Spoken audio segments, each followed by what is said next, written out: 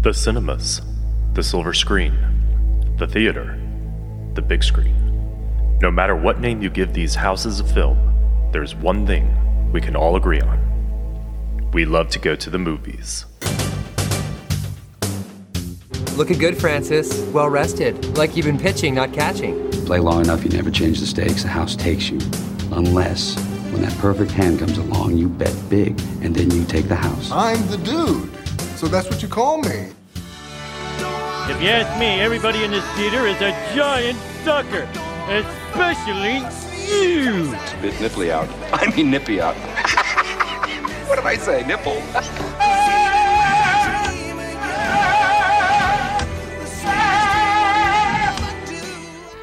If I'm gonna die, I'm gonna die historic on the Fury Road. Win or lose, we're gonna walk out of this stadium tonight with our heads held high. Well, a boy's best friend is his mother. We've had a doozy of a day. Real doozy. I only eat popcorn at the movies. Well, I'm getting ready to watch a video. Really? What? Oh, just some scary movie. Welcome to Chuck Goes to the Movies. And now, here is your master of cinema, Jeffrey Chuck Norris. Hello, everyone, and welcome back to the show.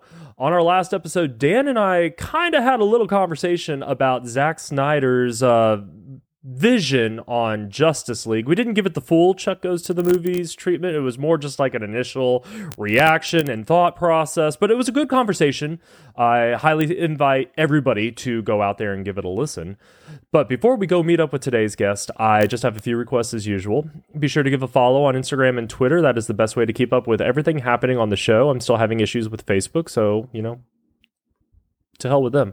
Rate and review the show wherever you are capable of doing so. All reviews will get a shout on Instagram and on the show. Speaking of which, huge shout out to my buddy Ian from Why Whiskey Podcast for those wonderful words that you not only said about the show, but about the Lord of the Rings episodes as well. So thank you. You are awesome.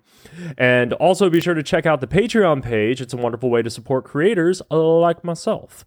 Now, let's play a creepy game of hide and seek and escape being terrorized at the local diner, aka the closed up Hardee's, and go join our guest in the theater for today's discussion. So our guest today is no stranger to the show. He's had a little bit of an absence, but he's back, and I'm happy to have him back. Please welcome back my brother, Robert. How are you doing today? What's going on? It's going. I'm good. I just got off work and sped home. So I just woke up. Woo! Oh, wow. It's like good to work in a couple hours.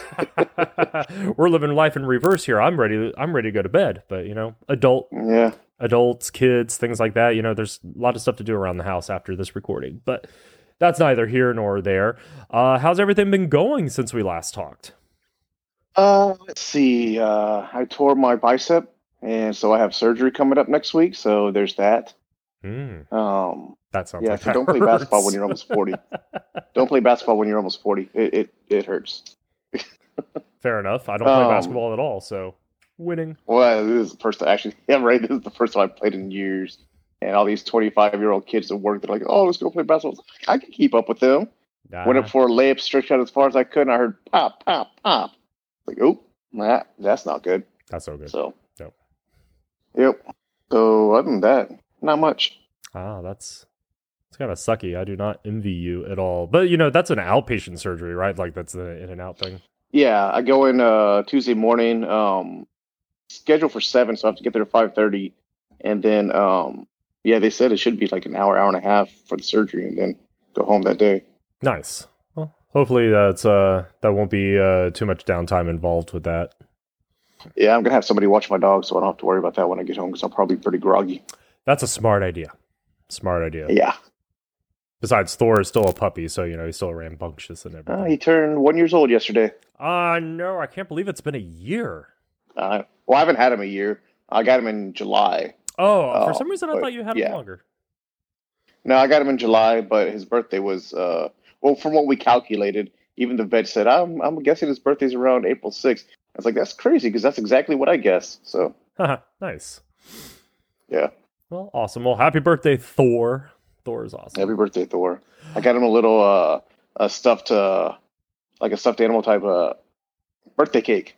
Oh, nice. Yeah, that's ripped to shreds now. Of course. I knew it would be, but that's why we don't buy toys for the dogs anymore, because they'll last 24 hours if we're lucky. I don't buy toys with stuffing. Like stuffing in them anymore for that reason. But I figured it was his birthday, so let him have his fun, and then that's it. Yeah.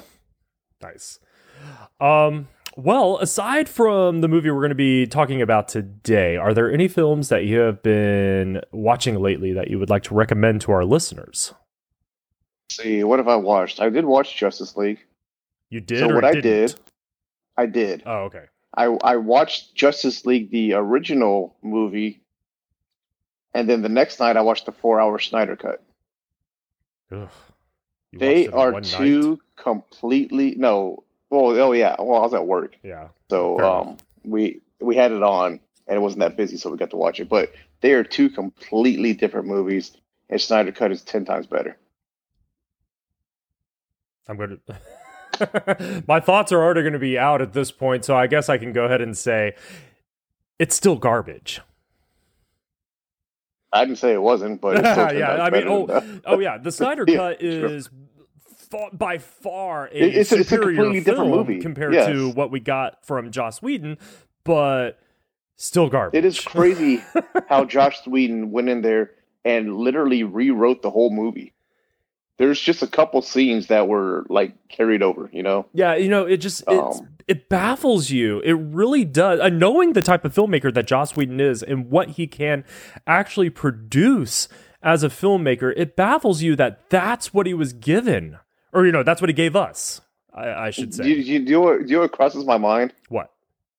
Since he did The Avengers, which is so well received, such a great movie, did he tank Justice League on purpose? I would like to think that he's professional enough not to, but not to say that he didn't do that either. That's actually a very good point, I don't know. He's like, oh, we don't want DC to compete with Marvel over here, so let's just tank this one.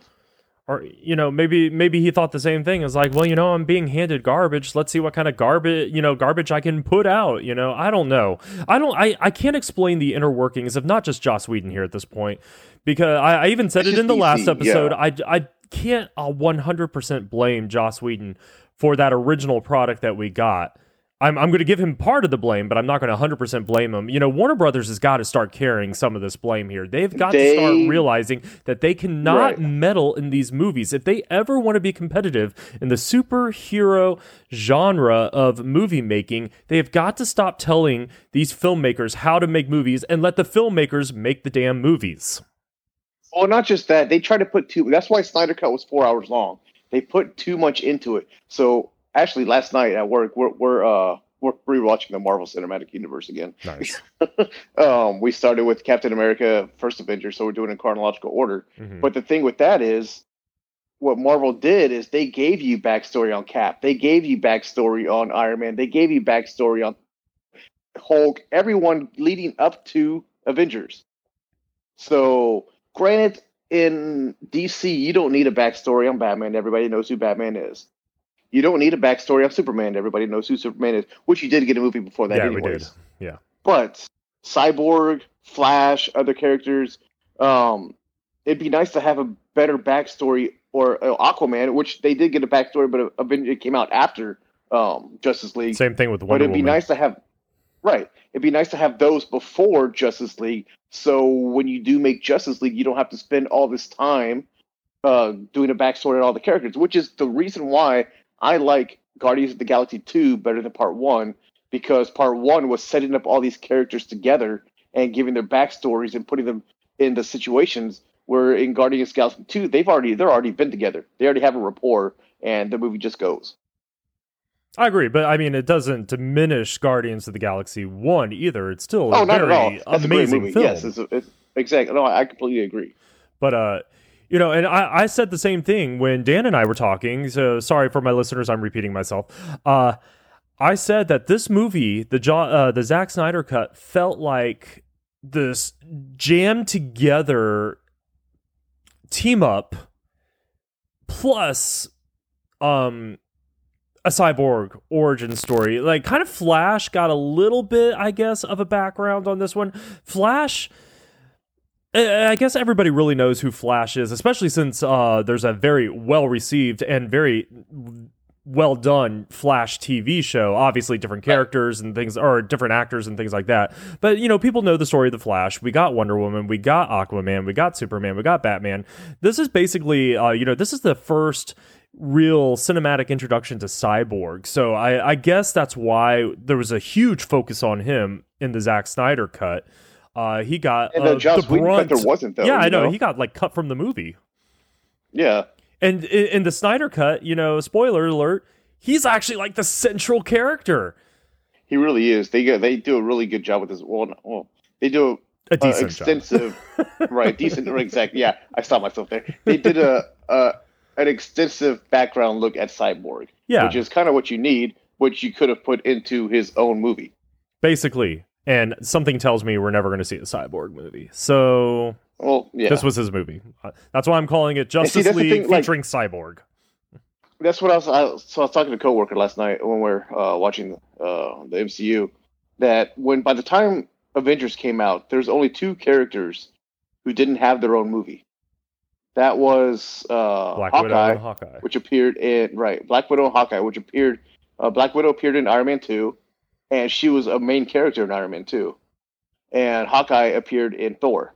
He wasn't a main character, but everybody got the gist of him and knew who he was. They didn't need a backstory. I actually liked the whole mystery that Marvel built around their backstories, and now we're finally going to... What happened in Budapest? Yeah, what happened in Budapest? I want to know what happened in Budapest. That made part of the whole... that made the whole thing just a lot of fun to watch, too, because, these are established characters. They've got a history, and they keep alluding to this history, but they haven't given us this history. Right. I guess Black Widow is going to dive into that a little bit more. I don't know if they're going to because Hawkeye's not in it. No, I mean, I meant to say we're going to dive a little bit more into Black Widow history. Right. Come July, and Hawkeye, I guess we'll probably learn a little bit more about him in the he's got his own TV show. Coming out. Exactly, the TV show coming out on Disney Plus. So they're going to get their background stories, but those are kind of characters that I was okay not getting backstories on because I think they did a terrific job introducing them and establishing this kind of mystery behind them. I didn't need to know. I mean, I want to know, but I didn't need to know about their histories. And you just kept getting little pieces as the movies progressed, and now hopefully we'll get the whole picture moving into the next phase. But Which sucks too, because that movie was supposed to come out a year ago. I know, and I've been waiting to watch this Black Widow movie since last May when it was supposed to come out. And it's probably going to be garbage. Hey, it's not gonna be garbage. I think I'm just burnt out on superheroes right now. So I'm just, I will watch it. I'll wait for it to be free on Disney Plus. I'm not paying to watch it on Disney Plus, but you have to pay to watch it on Disney. Yeah, it's going to be part of their premiere thing where you have to pay extra to watch it for the for however they did with Mulan. Theater. You have to pay extra at the beginning, and then they make it part of your regular package. Yeah, interesting. Disney. I'm probably gonna go see it at the theater. You also don't have theaters yet, do you? No, rumors have it that they are going to be opening in the next month, so we'll see. Oh, okay. They're open here. Our governor They've been open here for a while. Our governor is not as willing to open like some other governors in the country. Texas, we got it all open. We're 100% everywhere. I know, what, 100% at the Rangers opening game. Yep. I heard that made news. I wanted to go to that. Oh yeah. Well, they announced that months before the I know, but started. I feel like that. I feel like it all just kind of came to a point the other day. But anyway, we digress here. Let's head on back. But I'll watch Black Widow, but I think I'm just a little kind of burnt out on superheroes right now. I need something else to kind of take up my time, and then I will be excited about superheroes again. What else have you been watching? Let's see. The night before last, I watched. Was it Godzilla versus Kong or Kong versus Godzilla? Whatever it is. Yeah. I went to that with no expectations. I figured it was what it was, and I left there thinking, it was what it was. I'll have to give it a try. Okay. I guess. I mean, it wasn't horrible. Yeah. I haven't seen a Godzilla movie since the one that came out I don't know how long ago, the one with Elizabeth, what's her face in it? Elizabeth Olsen. I haven't seen a Godzilla movie since Elizabeth that one. Olsen. Yeah, she was in that, what was it, 24, what year did that come out? 2014? I don't remember. Is that the one with Bryan Cranston and all that? Yeah. That's part of this series, yeah. Yeah, but I haven't seen a Godzilla movie since. Like, I haven't seen Godzilla King of Monsters or whatever it's called. Right, yeah, that one came out after. And I haven't seen a Kong movie since that Jack Black one. Oh, yeah. Yeah, so I'm a little behind on all of this. Wasn't that Peter Jackson? That was Peter Jackson. Yeah. Yeah. But I know you're done talking about Peter Jackson for a while. Peter Jackson's on my do not talk about list. But yeah, I guess I'll have to get caught up and sit down and watch that. I've heard mixed reviews on it. Other than that, I haven't watched too many movies. I watched a weird movie on Hulu called Tentacles. It's part of the Into the Dark series. I don't know if you know about that. Yeah, I do. There's a bunch of movies. Yeah, and I watched that one. It was weird. I've watched another Into the Dark one with about two people being stuck in the elevator. That was actually pretty good. But yeah, they're all horror movies. Other than that, I haven't watched too much. Watched a documentary the other night called White Boy Rick on Netflix. It was interesting. And I think that's about it. Just been rewatching Big Bang Theory. I'm in season 11, almost done. Nice. One more season left. Nice. I finally started Picard. And? I'm only 4 episodes in. I had to take a break from it because life got busy and, trying to keep up with everything else that I got to do. But I'm enjoying it so far. I mean, honestly. I do too. I went into it telling myself that this is not the Next Generation TV show. This is not the Next Generation movies. This is a look into a character, an already established character who's older, who's getting into his rut, I guess, that people who are retired tend to get into and things like that. And that's where the story, and it's a very interesting story. And I've been reading a lot of reviews on it, and people are just really hating on this. Like, this is not the Picard I know. It's like, well, no, duh, it's not the Picard you know. Have we ever seen Captain of the Enterprise anymore? He's retired. Yeah, have we ever seen a Picard that wasn't in Starfleet? No. Now we're getting to see it, and this is what it's like. And if you don't like it, then don't watch the show. End of story. I think it's very brilliantly done. But like I said in another episode, he did the thing that Captain Kirk told him not to do. Remember in the movie Generations when Kirk said to Picard, don't take a promotion. Don't let them promote you. Do whatever it takes to stay in that captain's chair. And what did he do? He became an admiral. He got out of that captain's chair, and he got fed up with Starfleet. Well, it's funny, like watching the Star Trek movies, how many times Kirk became admiral, then got demoted, and That's just, don't ever take the promotion. But so I've been watching that. I really do like that show. I can't wait to finish it, and I can't wait to see where the second season goes. I know they greenlit it. And then I rewatched A League of Their Own the other day because you threw it on Vudu, and I'm like, I haven't seen this movie in a while, and fantastic movie. I love that movie. It's very quotable. And you threw another movie on Vudu, and I regret ever watching this movie. Which one? Willy's Wonderland. I haven't watched it yet. I meant to watch it a couple days ago, but I haven't watched it yet. It got 65 on Rotten Tomatoes. It wasn't a splat.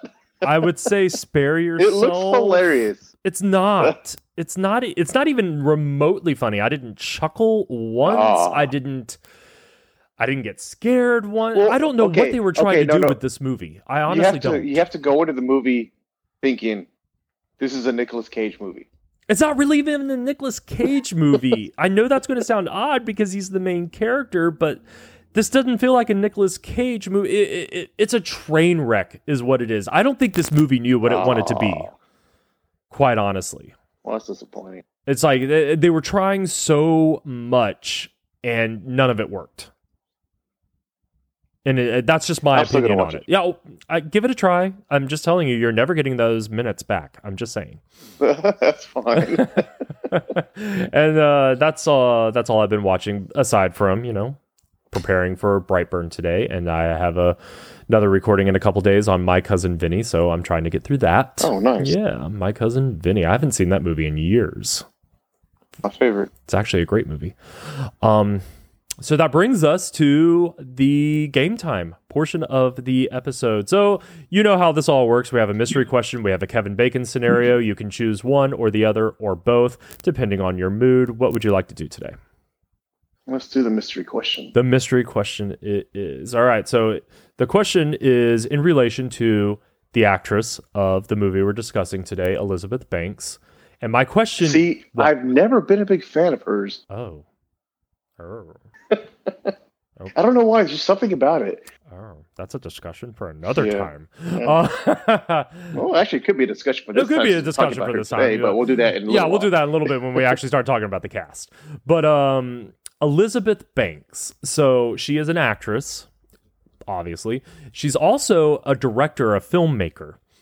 She has directed several movies. And my question now becomes, is Elizabeth Banks bankable anymore as an actress or a filmmaker? You kind of already gave your answer because you don't like her. Okay. Well, I'd have to look up to see what movie she's directed. Okay, here's a short list. She directed Pitch Perfect 2. She directed that Power Rangers movie. That Charlie's Angels reboot. Never saw it. I didn't waste my time either with that one. It tanked everywhere. Box office, it tanked with critics, it tanked. So I'm like, I'm not wasting my time. And again, never saw it. Yeah. So, I mean, they keep handing her projects to direct, and none of them are ever successful. And, I say, she helmed Pitch Perfect 2, which wasn't an overly bad movie in my opinion, but it failed to maintain the magic of the first movie established. And I think she's one of the best things about the Pitch Perfect franchise as far as acting goes. I love her character acting in these movies. She's funny, she's hilarious, but I just don't feel like she did a really great job directing the sequel to this and stuff like that. So I guess I've just kind of given my answer to this question. I think she's lost touch with what people have come to expect in movies, especially when she's taking on projects like Power Rangers. I mean, you pissed off an entire fan base with this movie. I mean, I know what you were trying to do. You were trying to create something edgy. You were trying to create something a little bit more sophisticated, and you were trying to give an update to something that already exists. But that's not what fans wanted. They wanted Power Rangers, not whatever that crap is you gave us. You know what it reminded me of? What's that? The new Fantastic Four movie. Exactly. Why are you going to take something and completely just throw it away? I don't know. I don't get it. And like I said, Charlie's Angels was tanked, so I haven't seen it, but I can only go based off of what I've been told and what I've read and stuff like that. And again, she took an... Did you ever watch Movie 43? Yeah, it was funny. It was all right. It's one of those things... weirdest movie ever. Yeah, it was one of those things. I saw one in theaters, and then I haven't watched it since. I've watched it just to show other people how weird it is. Yeah, it is. It's a very weird movie. It was a very interesting concept, getting all these famous people to come in and do all these little bits and stories throughout the movie. But I don't know, man. It just, for me, I guess that was once enough. Weird, type. I would have to go with the actress. She's a way better actress than she is a director. Yeah. She hasn't really directed all that much, but I mean, I'm not saying she's horrible. Just something about her I'm not a big fan of. I don't know what it is. Maybe it was her time on Scrubs. I don't know. Oh yeah, I forgot she was on Scrubs. Yeah. But I mean, she was great in Hunger Games. She was fantastic in Hunger Games.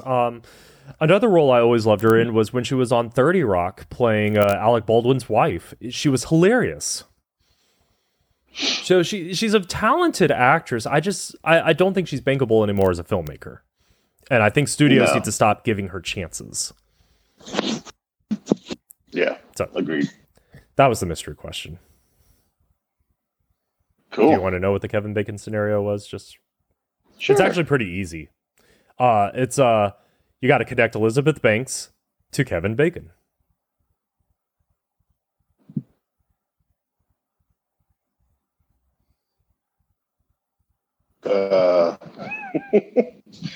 Never been good at this. You need to cut these out when we do them. Just not good at these.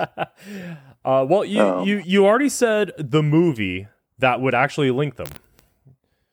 Oh, I did? Yeah. So Hunger Games? Yeah. So who was Elizabeth Banks in Hunger Games with? Woody Harrelson? No. Although, good thought. Good thought. I figure Woody Harrelson's like everything. So I know. It's crazy because he took like a long time off and then just started appearing in everything all of a sudden. Yeah, that's like after Zombieland, then he was just like in everything after that. He probably remembered how popular he was. Yeah. No, so who else was who was the main character in Hunger Games? Oh, Jennifer Lawrence. Okay. And Jennifer Lawrence was with Kevin Bacon or something? Yes. Really? Yeah. Oh, X-Men First Class. There you go. Elizabeth Banks in Hunger Games with Jennifer Lawrence and X-Men First Class with Kevin Bacon. So 2 connections. That was pretty quick. See, I told you. Yeah. I forget he's in X-Men. I always forget he was in X-Men. Because he's actually a forgettable villain in that movie. He's not that great. It's like, what were they thinking? But anyway, let's talk about this movie. So we are here to discuss 2019's Brightburn, the anti-superhero movie. What if Superman was bad? Who am I? You are a gift.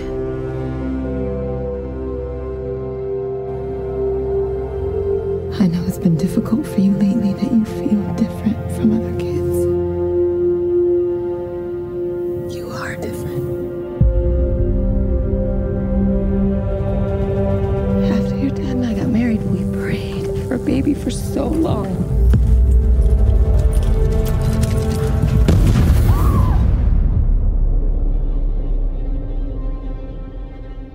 One night, someone listened. It's a really interesting concept. I think it was great too. Yeah, I really thought that when that came out, I was like, wow, that's such a good concept, such a different perspective on it. I agree. I love the concept of the idea, but I'm going to have to agree with a lot of other people on this one that I don't feel it really hit all the marks it could have. But before we really dive into that, here's just some quick movie facts about Brightburn. It was released on May 24th of 2019, had an estimated budget of $6 million, did $7.8 million on opening weekend, and performed $32.9 million worldwide. So for not being a big budget movie or part of any major tentpole or franchise or anything like that, it didn't do that bad, quite honestly. But $32.9 million in 2019 is small change compared to a lot of other films being made in the modern era. So where did it go wrong is the big question. So we can probably get a little clue in on this one from Rotten Tomatoes. It has a 57% critic rating on Rotten Tomatoes and is a splat. So this movie did not sit well. It also has a 67% audience rating.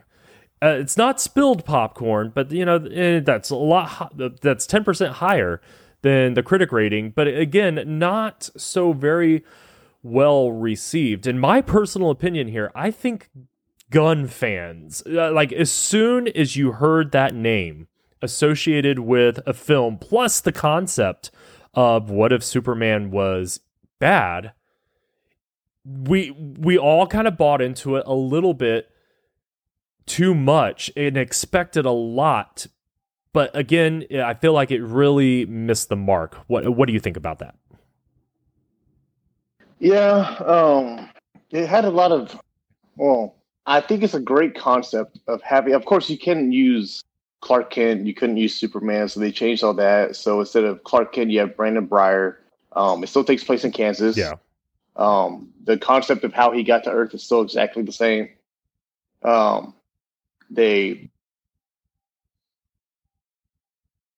would have liked to seen him get older. You know, see how he progresses as he got older. You know what I mean there?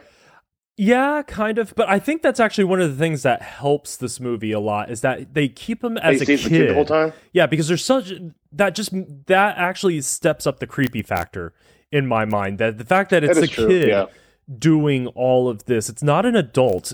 I mean, I would have feel like it would have missed a lot more marks if they would have just gone ahead and taken him to adult. The fact that it's a kid, that makes it, that at least helps with that horror / creepy factor in my mind. Yeah. Well, I get that.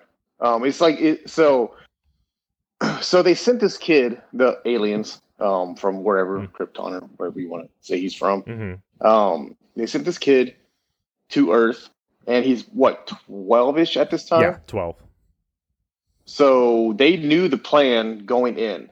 They're going to send this kid, and eventually he's going to discover his spaceship, and they're going to make him take over the world. But my flaw with that is, why would they want to wait 12 years to happen?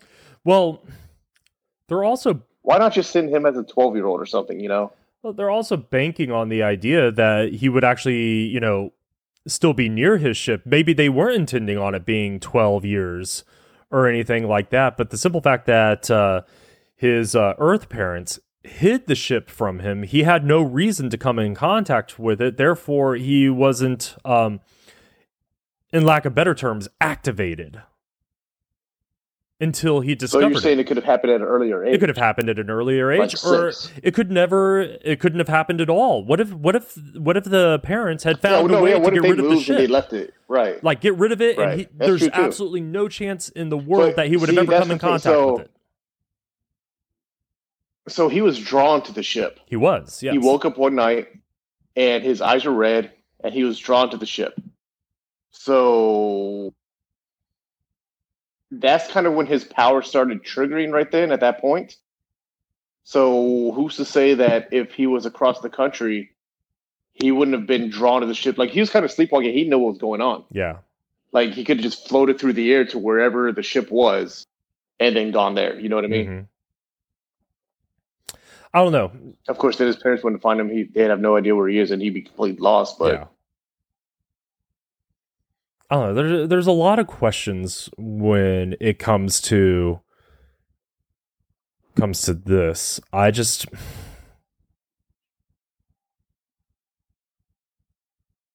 don't know, man. I forget how we even got to this part of the conversation. How did we get here? I don't know. We were doing the opening budget and stuff, and then all right, yeah. We got to Rotten Tomatoes, and then we were talking about how it works better as a kid and stuff like that, and like when would that's the plot hole there is like how did it activate? So why did the ship choose that time to start calling out to him? There are a lot of questions. Well, that's what I'm saying too. Like, was it like an age thing? Like, when he hit this certain point in life, that's when he's going to activate. But then again, if I was an alien race sent somebody to destroy their planet, the time concept might have been different on a different planet than it is here. Mm-hmm. So 1 year to us could have been, I don't know, 3 hours or something to them. Yeah. To say. Could be. Or, I don't know, but it seems like waiting 12 years to activate your weapon is a long time to wait. True. So, I mean, we could only play the guessing game as to why he was activated. Maybe if we ever get a sequel, which I'm going to preview right now. I promote the idea of a sequel. I do. I do too. But if we ever get a sequel, maybe we can understand a little bit more about why it happened the way it happened. And that I definitely think that would be an improvement on the story, is to really understand why at that exact moment did that happen. I also have questions about how his power seemed to manifest, but we'll get there in a little bit. Yeah, they just kind of came out of nowhere. Exactly. You know? And at the most random time, actually, I thought I had figured out when those powers were, it was when he would get frustrated or angry, and I was like, oh, powers, yay. Okay, so that kind of goes along with this idea of being villainous, you know, like as the angrier he gets, the more frustrated he gets, the stronger and more prolific his powers become. But then there were times that he used his powers and it wasn't out of anger or frustration. So I didn't quite understand these manifestations. Well, that's when he figured out how he can use them. Yeah. When he stopped using them out of anger. But he had to have always had the powers in a way, because he might not have been able to fly. He might not have been able to shoot lasers out of his eyes. But there was a quote from his dad at one point where he said, he's never bled. He's never been cut. So that part of his powers he's had his whole life. True, and everything else, it's kind of like a sleeper agent, you know. Once one thing is activated, it kind of steamrolls from there. Right. Gotcha. Okay, well, I can buy that, but I guess a lot of critics really couldn't get on board with the idea of this movie, so allow me to read a few of selections here. I'm going to start with James Berardinelli. I'm going to screw up this guy's name every time I do this. You'd think I would just practice this guy's name since I pick on him a lot. All right, so this is what he had to say. Brightburn can at least boast an interesting premise, not that it does anything with it. And he gave it a 1 out of 4. 4. Barry Hertz from the Globe and Mail. How is this guy a top critic? Globe and Mail. Although Brightburn's final seconds hit at James's more finely attuned cinematic sensibilities, the film is not nearly as strong as its villain. It is, however, just as immature. Oh. Okay. Somebody did have something nice to say about it. Chris Stuckman says, if the goals were a little more clear, the film could have been better. They could have played with the audience's expectations much more, but this is an enjoyable horror movie, almost a slasher film. I kind of agree with him here at this point. They really could have played, again, like with our expectations a little bit more. There are certain things that happen in this film, and you have these set expectations of what's going to happen, and then that's exactly what happens, and it's kind of like, all right, saw that coming. Whereas they could have led up to this idea, and this is actually something I want to talk about later. I made a note of this, where you lead up to this idea, and it could go either direction, and quite honestly, either direction would have been kind of a little bit of a shock. But then going the other direction would have been a bigger shock. And I'm speaking very specifically of the lawnmower scene, which I will talk about in a little bit. Yeah. So that's actually one of my scenes I want to talk about too. Perfect, because I've got a lot of thoughts on that one. So, I mean, they could have done so much by making us think this is where we're headed, and then completely taken us another direction. But they fell into the trap, the horror cliche trap. And I really feel like they didn't deliver a fresh take on anything. They took a story we already knew. They took horror ideas that have been run through the ringer several thousand times in many horror movies, and they mashed it all together, and we got Brightburn.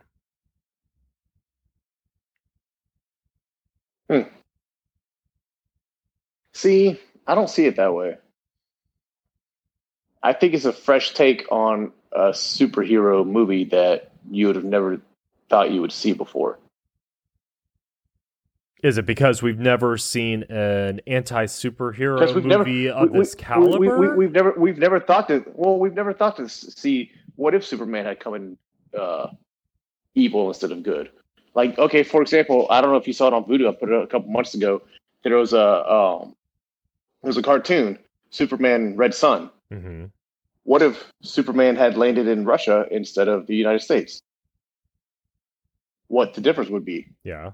So in that movie, it takes place under Stalin in the 50s. And he was, I guess, in let's see, Svetlana is where he landed, and people there knew who he was. So he was raised and in the Soviet Union under Stalin, and in America, Eisenhower tasked Lex Luthor to develop a countermeasure against him because they see him as a threat. And so Superman prevents a satellite from crashing into Metropolis, and there he meets Lois Lane, who is actually married to Lex Luthor in this version. Yeah. So Lois tells him about what's going on in the Soviet Union with his home country, that Stalin had captured a bunch of them, and they're dying because they know Superman's true identity. So Superman confronts Stalin about this and ends up killing him. Huh. Yeah. Interesting. And then he becomes the leader of the Soviet Union. Interesting. So yeah, it is interesting. There's a lot more that goes on in that movie too. But it's just like, yeah, what if Superman went to another country instead of America? What if he came in as a bad person instead of a good person? We don't know the planet that Brandon's from. And Superman is Krypton, and this could be some other planet that's just hell-bent on destroying other planets, you know?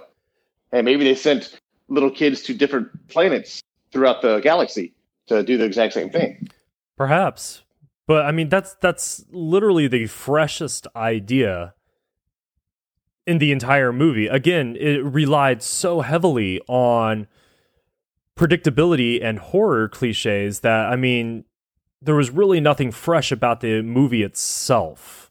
Everything felt like I was walking through a montage of horror films. Except it was about a kid with powers like Superman who was evil. That was the freshest idea throughout the entire movie. You know what I mean? Oh, I get what you're saying. I do. I just didn't see it that way. Ah, that's fine. Yeah. That's the beauty of art. We all see things differently. Richard Roper said, the premise is intriguing, but this gruesome origin story plays just like any other slasher film with idiots for victims. I don't know about that. That was a little harsh. I wouldn't say all the victims were idiots, but I mean... two of the victims were his parents. Yeah.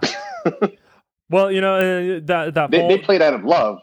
Well, yes and no. I mean, again, going back to the horror cliche here, you know, like one parent is suspecting of the child's evilness, the other parent refuses to see it and stuff like that. You know, Elizabeth Banks blindly all the way up to right before her death is just like, I love you, baby boy. And I'm just like, woman, have you not been paying attention the last hour and a half of this movie?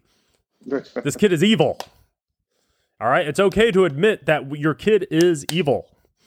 For those of you who can't see me, I'm slapping my hand against my other hand here, talking to. That's how much I just really need Elizabeth Banks to realize her kid is evil. And that's really all I have on critic reviews for this movie. They're not all. There's very few nice things to say about this movie, and it's usually just basically everything we've talked about. It's like everybody's like, great premise, great idea, very poorly built and executed.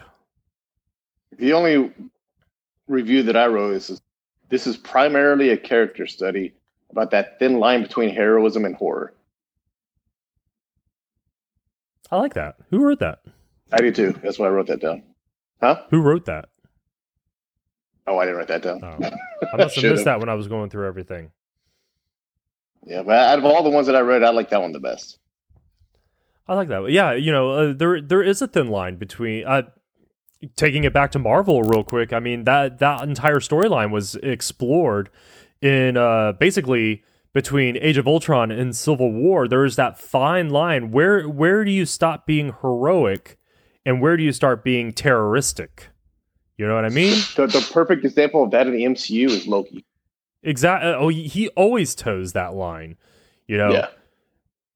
he's a bad. I can't call him a bad guy. I don't know what he is. See, it's hard to because he was controlled by Thanos in Avengers. Yeah, but he is a bad. I mean, having his dad vanished.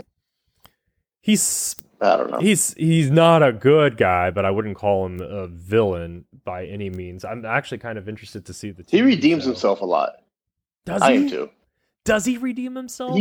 Yes, he does. He redeems himself a lot. He redeems himself when in Ragnarok when he, of course, selfishly takes over the ship to go help all the Asgardians onto it and leave Asgard before it's destroyed. He has his little redeeming moments throughout the whole MCU. When he tries to kill Thanos, but of course doesn't work and he dies instead. Do you know there's a fan theory on that one? What? He didn't actually die? Or maybe we should save that for... But let's save that. Let's save that for another time. Yeah. I read it the other day and I was like, oh, interesting. Huh. Well, I guess he could have faked. I mean, he has faked his death many times already. Yeah, there's a lot to support. There's a lot of evidence apparently to support the idea that he didn't actually die in that scene. But we'll save that for another talk. But yeah, no, I agree. Loki is a fine example of that line. Where do you draw that line between heroism and horror? And again, I like the fact that they wanted to explore that. I really, really do. I just beating a dead horse here. So, how has this movie impacted your life or influenced your love of other movies? If it's done either, or I mean, have we already answered that question? To me, I just thought it was a great concept for an anti-hero movie. Mm-hmm. Hasn't really impacted my life or influenced my love of movies. I just thought the concept when it came out, I was like, oh, wow, never thought about that. What if Superman came and was evil instead of good? Yeah. No, because how do you stop him? You know, if you have Superman who's good, you don't have to stop him because he's helping you. But if you have a Superman who's bad, you have no way to stop him at all. So the only thing that hurts him is that ship. And who knows about that? Nobody. His mom, who is now dead. Yeah. Exactly. So there is no way to stop this kid from destroying the planet, taking the world, as he says. Yeah. And according to the reporter at the end of the movie, there's others like him. That's what he said. This movie definitely... See, what? Go ahead. I was going to say, that's why I'd like to see a sequel, because I want them to expand on that. Exactly. And that's actually something that I'm glad you brought that up, or, we both brought that up, because that's one of the things I want to talk about here as far as like influencing my love of other movies. So this movie didn't have any impact on my life, but it has influenced my belief that there are certain movie ideas that should either remain ideas or be given more of a chance to develop. And here I really feel like I love this idea. I just really wish they would have spent a little bit more time creating it more. I like this movie despite some of its predictability and horror cliches. It's a movie I can sit down and be entertained by, but also a movie where I want that more. I want more expansion. I want more something. It felt lacking in so many ways, and very much like the DCEU, it felt like it was building up to something that will not deliver a payoff. Yeah. And taking it back to that scene there at the end of the movie where you have the reporter talking about others like him who are very similar to other Justice League characters, like a witch that uses ropes and other things to strangle people, a man in the sea who's capsizing ships and all sorts of stuff. Well, that's allusions to Wonder Woman and Aquaman and things like that. They've also, have you ever seen the movie Super with Rainn Wilson? Yes. Okay, it's been a while, but yes, I have seen it. That's a James Gunn movie, and they connect that movie to this movie because they show a picture of Rainn Wilson's character. Yeah. So there's this idea that there is this shared universe, and again, look, it's like they were setting up something that we're never going to see delivered on. So if you are going to end up doing a sequel, deliver on this idea. And you've set up a wonderful version, I'm sorry? Let's go continue. Oh, I was going to say, you've set up a wonderful opportunity for a story. All right, you got lost in some horror cliches. That's fine. You can find your way back, and you can create fresh horror takes with a character you've established. Give us a little bit more background on him, maybe answer some questions on him, or leave it a mystery for all I care. Sometimes the mystery is part of the fun. But you have you set up a wonderful opportunity to create something amazing, and I really just feel like they're not going to jump on it. So in this scenario, with you have a man in the water capsizing ships and a woman choking people, every superhero is now a villain. That's basically it. They've kind of like, we're in an alternate universe, and every villain that we know is a bad one. So somewhere out there, I guess in this idea, since they're leaning very heavily with DC characters at this point, somewhere out there, there's an evil Batman. He's not out there fighting crime. He's probably leading the crime, and there's a Joker out there trying to stop him. And see, that was my question. If we did it that way, would the villains of the DC universe now be good guys? That's a very good question. I like that take. Why can't we have that flipped, idea? So they could expand on that a little bit more also in the sequel. Like, hey, for every point, there's a counterpoint. That's just how the world works. Right. So if there's all this evil, well, there's got to be a good to counteract it, right? So, right, yeah, of course. You can have fun with that and flip everything around. I'm not overly familiar with all the villains in the DC verse, not as well as I am with the Marvel ones. But there's some great villains out there that would be interesting to see flip over to the good side. I mean, we're already starting to kind of, we used Loki as that, riding that thin line earlier. DC's been playing with that. They've got Suicide Squad. These are known villains who are now skirting that line and doing good for selfish reasons, but doing good and stuff like that. Harley Quinn, is she ever truly evil? So going back to Justice League, Zack Snyder, I think Jared Leto's Joker redeemed himself in that movie. I agree wholeheartedly. That is one of the only true things I enjoyed about that film. That is what Jared Leto should have been Joker all along. The one they had in Suicide Squad was ridiculous. It was.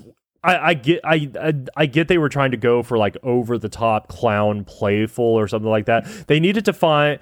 They couldn't recreate a Heath Ledger Joker. There's never going to be anything to touch that. Just like, I love Jack Nicholson Joker. There's never going to be anything that touches that either.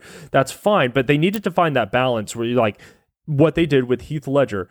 There was something comical and over the top about him, but he was so grounded in grit and darkness and stuff like that, that it was just a beautiful balance. And they could have found that with Jared Leto while making their own version of Joker. And I really feel like they kind of did a better job capturing that during Zack Snyder's Justice League. He's still insane. He still finds the stupidest things funny and things like that.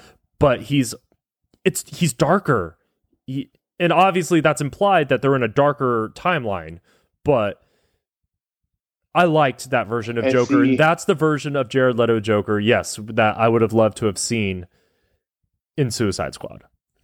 Yeah, he was way too over the top in Suicide Squad. Mm-hmm.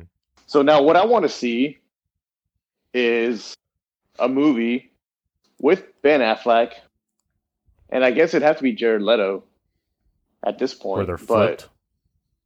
No. When Joker kills Robin, because all you saw in Batman vs. Superman was just his costume with Joker's writing all over it. That's what I want to see. I still believe Jared Leto was Robin. What? I still believe Jared Leto's Joker was Robin. I've never heard that. We'll talk offline about it. There's evidence to support Okay. it. Otherwise, this is going to turn into another Justice League talk. But no, Interesting. There's evidence to support it, and I will point you in the right direction, and you can So make Joker it for yourself. Okay. All right. But fair enough. No, but I would like to see. I too would like to see a movie with those two in it. Well, then, in that case, I want to see that movie. Then. Yeah, I would love to see that movie. I would love to see. If that's the case, then I want to movie. see that. And they also hint at it in their banter back and forth in Justice. Again, we'll talk offline. Oh, yes. So let's talk about the cast of this movie, Brightburn. Not a big cast, not a lot of names that you're going to recognize outside of your central characters here. So we've talked about Elizabeth Banks, we've talked about movies and TV shows she's been in or directed and things like that. She's established and stuff like that. You got David Denman,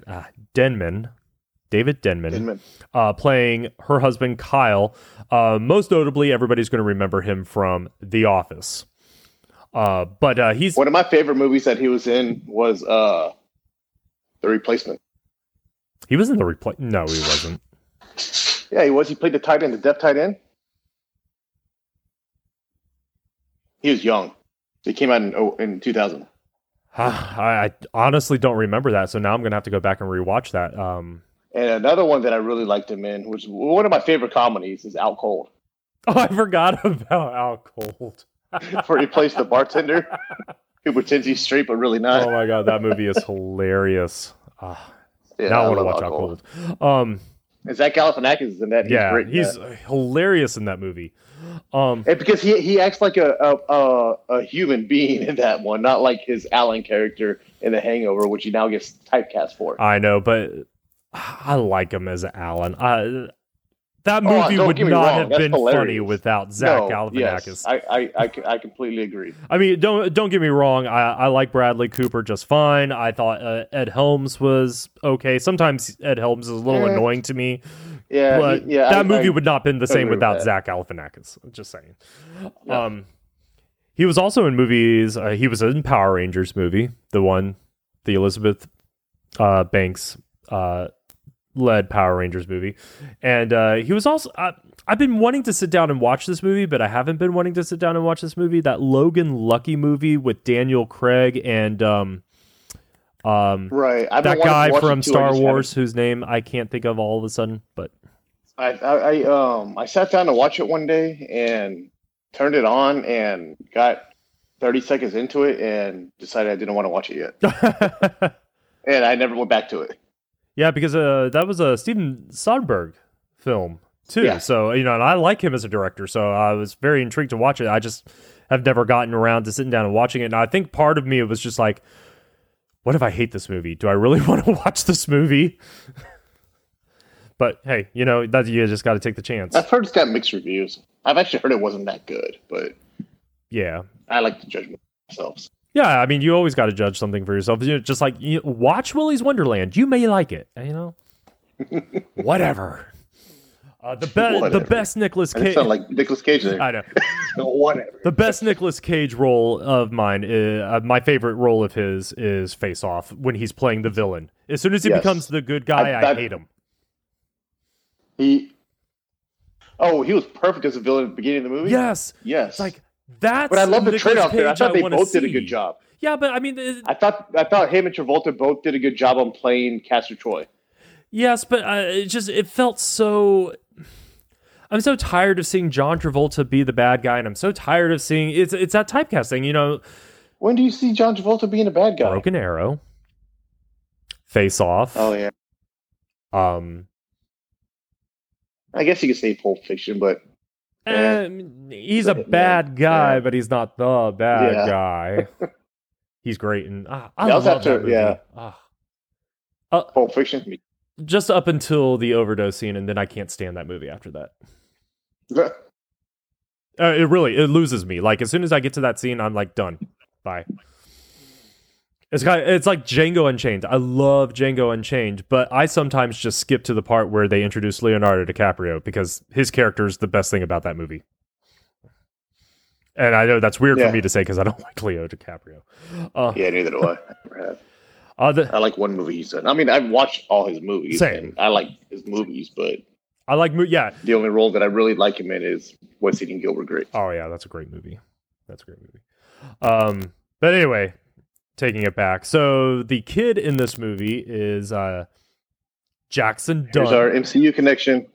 Oh yeah, I was just about to say that. Jackson Dunn, MCU. So the two biggest movie names on his resume are Brightburn and Avengers Endgame, when he plays 12-year-old Scott. For like 10 seconds. Yeah. Those are his big roles. He's got 11 titles to his name, but like, unless you're into kid movies, I think he was in something called a Harvey Danger or something like that. You're not really going to recognize a lot of the stuff that he was in. He was actually in 3 episodes of Shameless. I don't know if you've watched Shameless. Shameless is a good show. I love Shameless, and I honestly don't remember. Yeah. I don't remember it. But I've only seen up through season 7, so I stopped. I don't know when 7. he was in it. And then everybody, I think they're on the final season. Yeah, right they now. are. They're actually, they should be airing the final episodes, like in the next couple of weeks or something like that. But everybody else in the movie, I really didn't recognize. As far as I recognized a face, and I'll bring him up. Matt Jones playing Uncle Noah. Yeah, he's in a lot of stuff. Yeah, he's a character. He was in actor. 2 episodes of How I Met Your Mother, 3 episodes of Community, 3 episodes of The Office, 12 episodes of Breaking Bad, 6 episodes of NCIS, 54 episodes of that show called Mom with Anna Faris. Yeah. So he's been in a lot of shows here and there. Yeah. That's what I was like. That's a face I recognize, but it's not a name that I'm overly familiar with. So yeah, Matt Jones playing Uncle Noah, and I didn't recognize any other names except for at the very end our reporter friend talking about all the other villains, Michael Rooker. So Noah's wife, which is Elizabeth Spank's sister in the movie. Yeah. What's her name? Marley or something? Marilee. Marilee, okay. In real life, she is married to Wyatt Russell. Really? Yeah, Kurt Russell and Goldie Hawn's son. Interesting. Who is now in America. Shh. Some of us aren't watching yet. Oh, are you one of those sons? I am one of those sons, but I already knew that, so it's not like that was ruined for me. I'm pretty sure like everybody. Everybody knows that. I mean, if you're not watching, yeah. Disney hasn't even done anything to hide that fact. I know. I was like, wow, give away everything, Disney. Why don't you? Yeah. Yeah, no, I know he's playing in it, but the show's actually really good. I want to wait till the entire first season is available to watch. It's kind of like WandaVision. I really wish I had waited till WandaVision was 100% done before I sat down and watched it, because I really was tired of waiting for each episode to come out. Yeah. Once I finally got caught up. So as soon as Falcon's first season is done, then I'm there. I'll watch it. Well, there's only 6 episodes, and I think we're only 3 in. Mm-hmm. So I should think 3 more episodes, and then season's over. Excellent. Then I will watch it. And Loki's not even coming out to like June or July or something like that. I know, but that looks good. I will admit the trailer they released the other day intrigued me very much. Owen Wilson, I'm trying not to watch the trailer. I'm actually excited to see Owen Wilson. And apparently they're supposed to. I didn't really watch this trailer, but I heard pieces about it or on it when it was on TV, and they're trying to fix the timeline that Loki screwed up when he took a Tesseract apparently. Yeah. So which is good, because that creates a big, huge hole in the MCU. Yeah, you know, you gotta trust Kevin Feige. He knows what he's doing. He's like, guys, stop questioning me. I got this. All right. But no, he and Tom Hiddleston, Owen Wilson and Tom Hiddleston, look like they have some really amazing chemistry together, and they have some good lines and banter back and forth just from what you can see in the trailer so far. So I'm excited to see how they develop that and stuff like that a little bit more. But yeah, and then like I said earlier, Michael Rooker just coming in at the tail end there and playing the James reporter. Gunn, so he likes to get his guys. Yeah, you know, James Gunn. You know, I mean, filmmakers like to work with the same people. Sure, I get it. Mm-hmm. If they work for you, they work for you. I mean, that's how it is. So out of all these people, who would you say is your favorite actor, actress, character in this movie? Kyle, the dad. Really? How come? Yeah. I don't know. I just like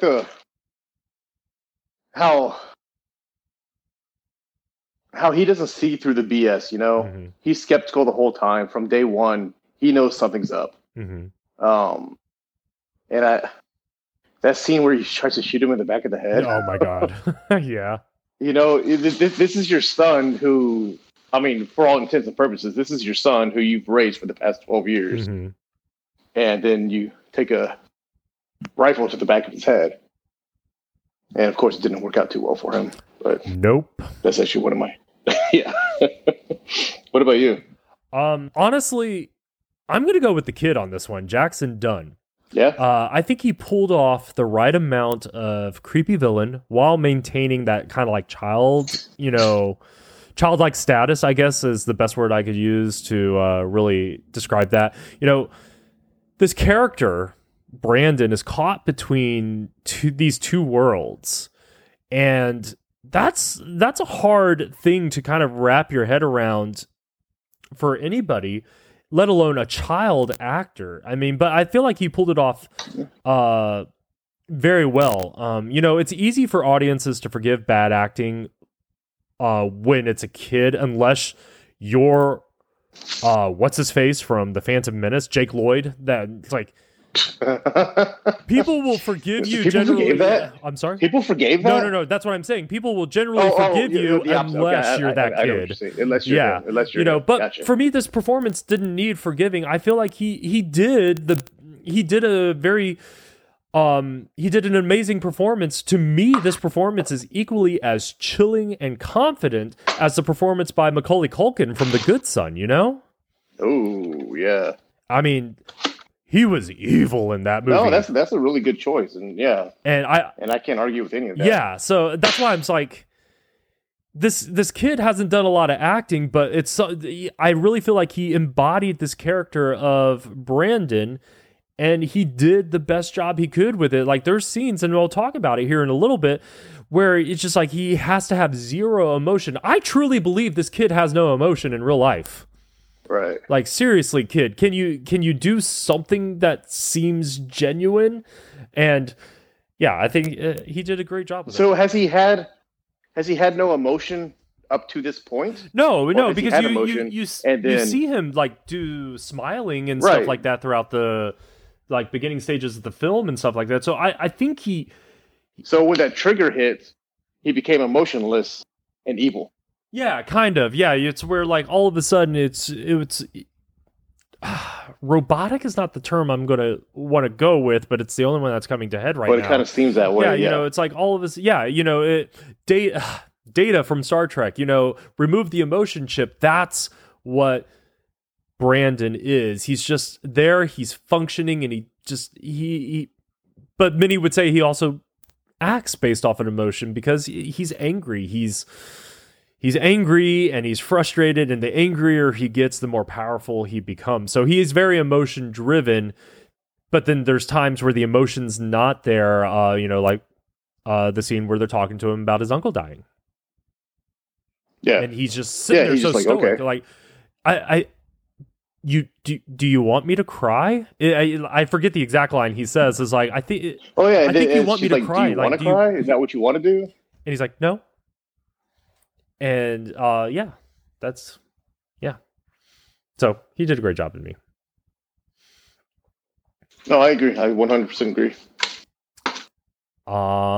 So that brings us to top scenes and sequences. Would you like to go first? We kind of already alluded about it, so why don't we go with the lawnmower scene here? So the lawnmower scene, has he realized in his life, maybe he hasn't, but he had to have, of course his dad did, that he's never been cut or that he's never bled in his life.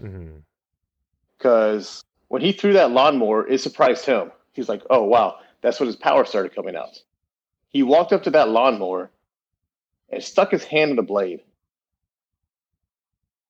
I don't think I'd be that gutsy to do that if I wasn't sure that I can't get cut.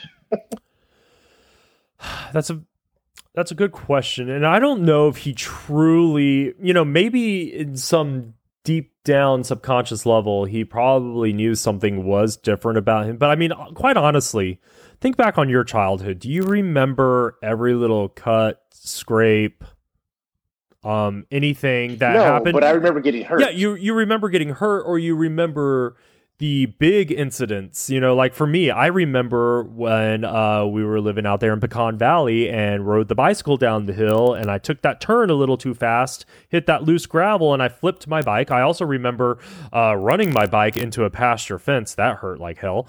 I remember all those really, really I remember stepping on the rusty nail, but I remember the excruciatingly painful stuff, but I don't remember every little thing. So, I know I got hurt as a kid, but I couldn't sit there and recall all the memories of it. So he probably knows deep down inside, like, oh, well, I don't get cut or scraped like the other kids, but he probably shrugs it off too, like, how do you explain that as a 12-year-old?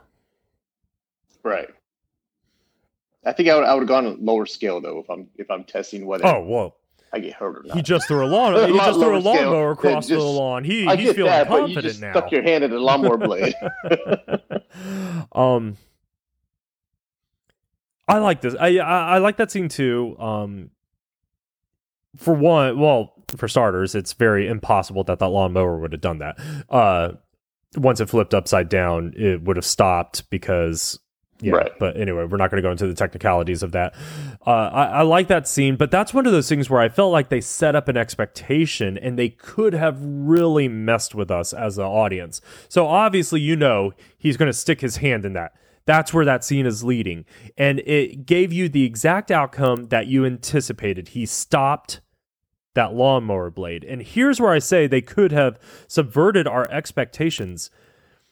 I truly believed that his powers were only there during times that he was exhibiting certain emotions, such as anger, frustration, or anything like that. He's not angry or frustrated anymore at this point. He's more curious and wondering, how the hell did I throw this lawnmower across the pasture? He could have easily stuck his hand in there and had it chopped off. And I thought that would have been a far more chilling and unexpected outcome to that scene. But then you'd have a movie with your superhero and chopped off hand. Maybe he can grow it back. He's a superhero for crying out loud. But I think it would have been a lot more interesting if you went with that story idea that his powers were only capable, I guess, in this point during certain times or through certain emotions, and it could. But then that tears down the entire idea that they've already built up, like he never gets hurt, he never gets a cut or anything like that. So I realize the flaw in my idea here, but I just really feel like we could have had a really fun misdirection here somehow. I still like the scene. Yeah. I get that. That would have been cool. Yeah. Yeah. Either way, it was a nice, it was a shocking scene anyway, because, that... Who in their right mind, like you said, wants to stick their hand in a running lawnmower? I hate even reaching down into my garbage disposal to get something small that falls down me in too, there. because I'm always afraid it's going to turn on. It's a very irrational fear. Turn on unless I hit the split. But like I'm staring at the switch the whole time, and I can clearly see that no one is near this switch, and it shouldn't be turning on unless my garbage disposal is a hidden Decepticon, but I still get to have that irrational fear. So I truly, it's still a powerful scene no matter which way it decided to go, because I feel like that's a fear everybody has, or a lot of people have anyway. So yeah, lawnmower scene. Lawnmower scene. What's another scene that you would like to bring up? So let me throw this out there. Go ahead. Do you think that the killings in this movie were too gruesome? No. Well, all right. Okay. For a superhero movie, granted it's rated R. It's a horror movie. Granted it's a horror movie. But do you think the killings were too gruesome? Examples. You have that piece of glass sticking out of Erica's eye. Exactly. And later, you see her pinned up to a wall with her intestines hanging out.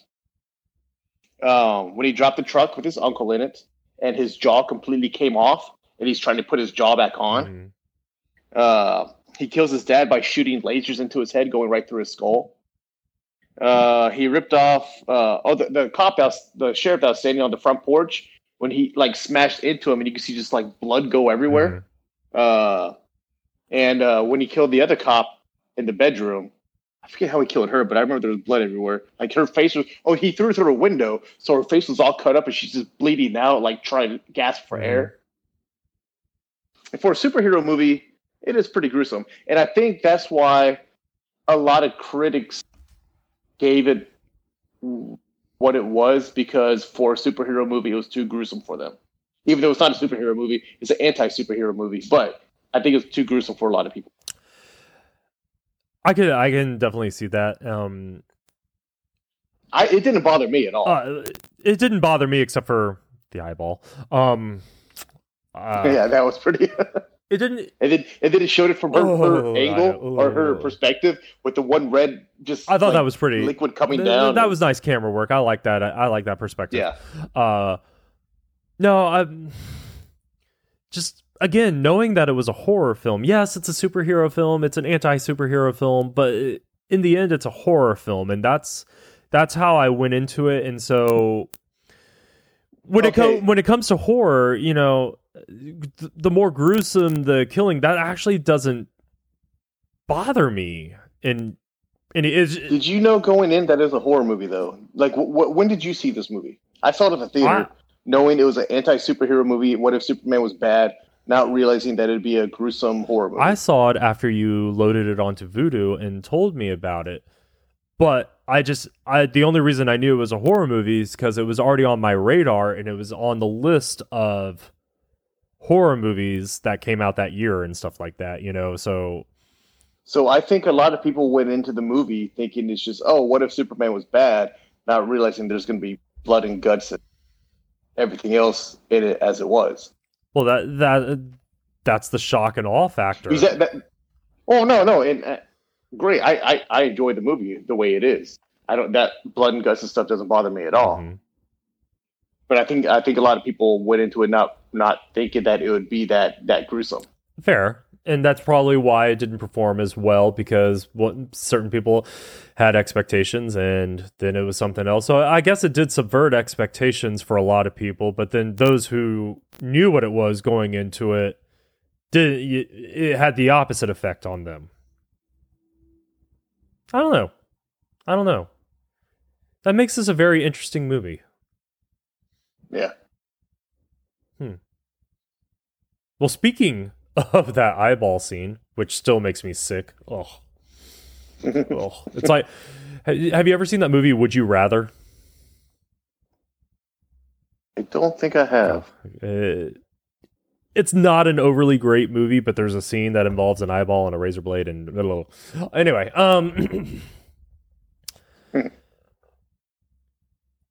Like I've been saying throughout this whole episode so far, you know, there's a lot of cliched horror staples throughout this movie.